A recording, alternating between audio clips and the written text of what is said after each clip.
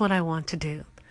I want to invite you to just explore something with me. It's an unburdening exercise that I also invite the many women who are recipients of the Soul Care Kits who subscribe to it. And I want to do it with you, my listeners, whether you're listening through Anchor or through whichever podcast platform you prefer.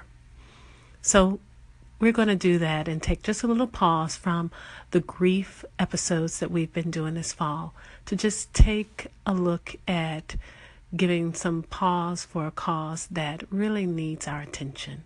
So stay tuned.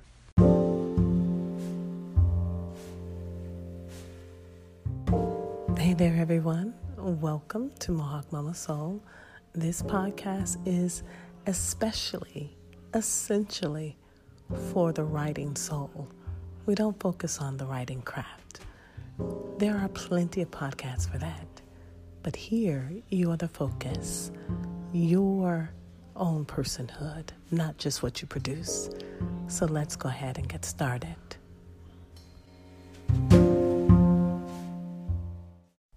Ultimately, you are a soul who writes. Writing is work. Writing is rest. It's your movement in the world, the unique embodiment of your freedom. You are a writer. If you hold yourself accountable for documenting, witnessing, journaling, educating, blogging, even writing copy. And this opens up others to their freedom, their imagination, their growth, and their healing. And it does so in such a way so that you are able to be generous with your love, with your gifts, with all of who you are, so that it will be an expression of your soul care from the inside out. That's what the Mohawk Mama Soul podcast is all about, helping you attend to your writing soul.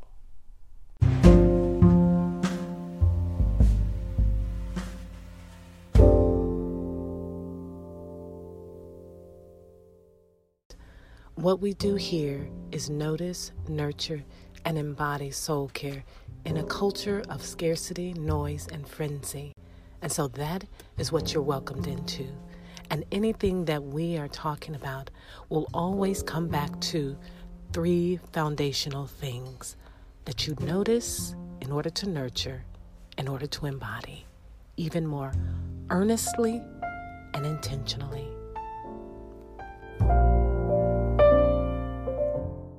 If this is your first time, I want to welcome you in to this Soul Care Campfire and let you know that you are right at home. You are in a place where you already belong. You have nothing to prove, girl.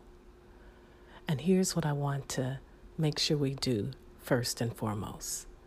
I want us to get our headphones on. I tend to speak low. That's just typically what I do. But it might be easier to hear me if you have your headphones on. But it also can become a sanctuary for you where you kind of put everything else, the noise, to the side. Be ready to be a receptive repository so that you can gather in, but then you can release. So you want to be a conduit just as much as a repository. Receive it, and then be courageous enough to let go. Choose to experience and let go of expectations for why you're here. Expectations can prevent us from seeing what's right in front of us. Our assumptions color what's really there. Sojourner, I want you to practice looking at yourself.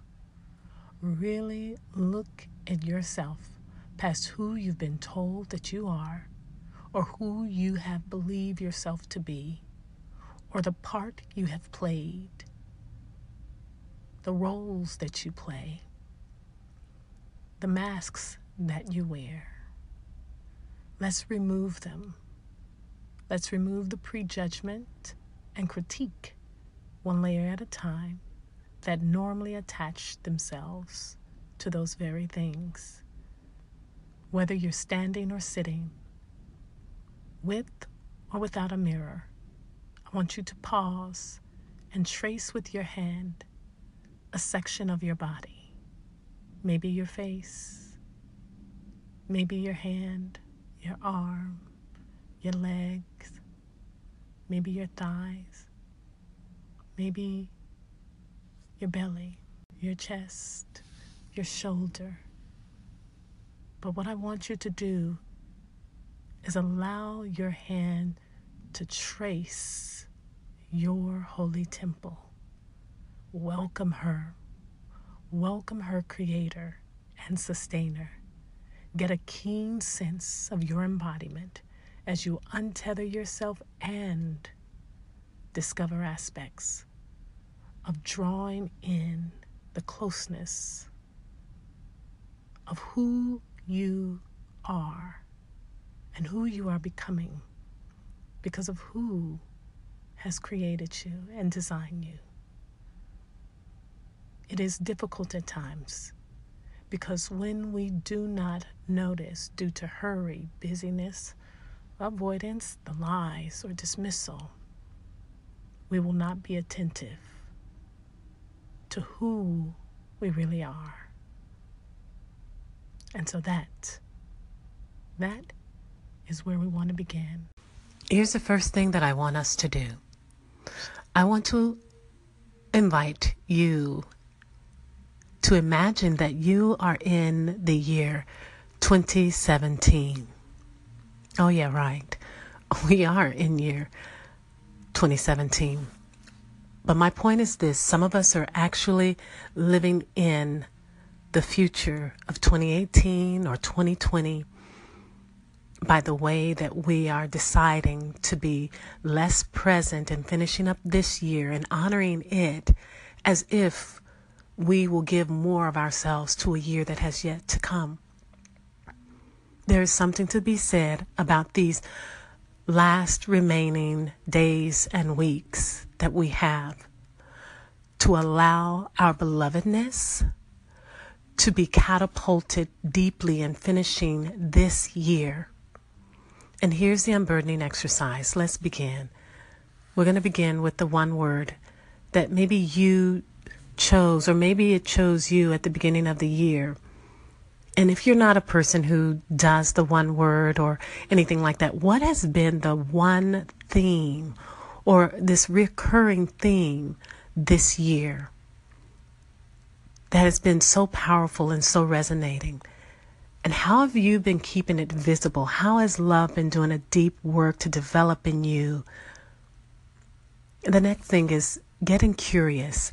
How has that theme or that word brought about greater curiosity? Why was it chosen, or why did it choose you? What is it that it's getting so well wrapped in your life for? What is it? Why is it? And what is it that you need to hear most right now? That would be the note to self. What is it that love is trying to get your attention on still in this year so that you would carry out love in such a way that you also are a recipient of it? And being patient with the invitation of that word. What is that word inviting? Jotting that down and really looking at that if you haven't, or going back and revisiting it to remind yourself that you want to finish this year in such a way that you might get nothing out of it at all except a beautiful, long life where all you did was follow your gorgeous curiosity, and that should be enough too. That's a quote by Elizabeth Gilbert from Big Magic. And it's just one of those things where, as I'm thinking about honoring the rest of the days in this year, that what we would do is get an official meaning of what this word or this theme is, so that what it does is it gives greater contour so that it can really shape us and mold us Because right now, what we have is right now.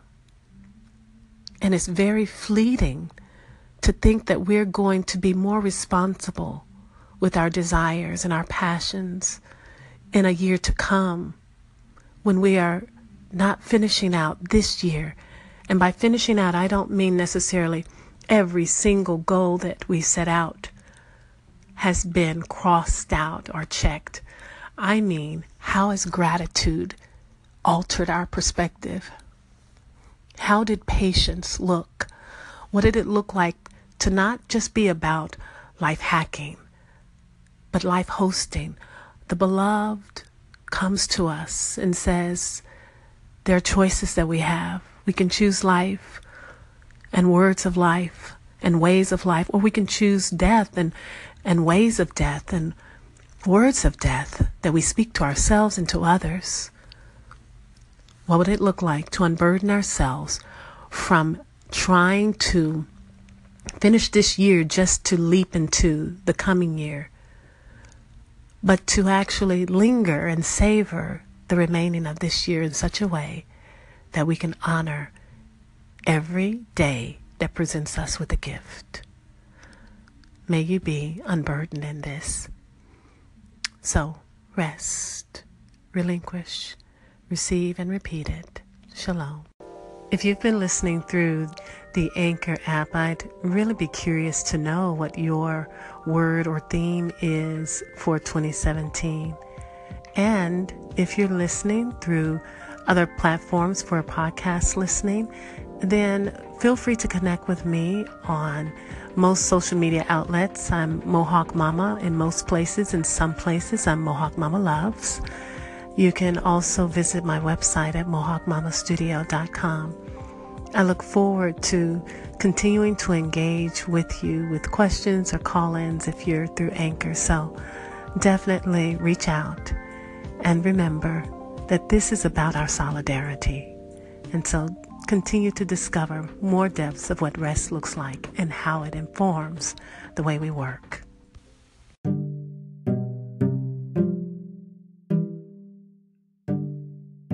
If you're wondering how to find out more about the Soul Care Classrooms, then just visit mohawkmamastudio.com and then go to the hashtag Soul Care Classrooms Hub tab, and the details are there. One more thing I want to mention is that when we're thinking about how we refer to our own embodiment, we must remember to keep the human element about our bodies ever so present, to keep the kindness in view. Because one of the things we must also realize is that our body is us. This is the gift we've been given to have full expression of the activity of our humanity. And she is not part of us, but she is us. And so when you are referring to your own embodiment, refer to her in terms of endearment. Until we get together again, Shalom, Sojourner. Share my mom's podcast with your friends. Jesus is always with your heart. He loves you. Bye. Thank you. Thank you.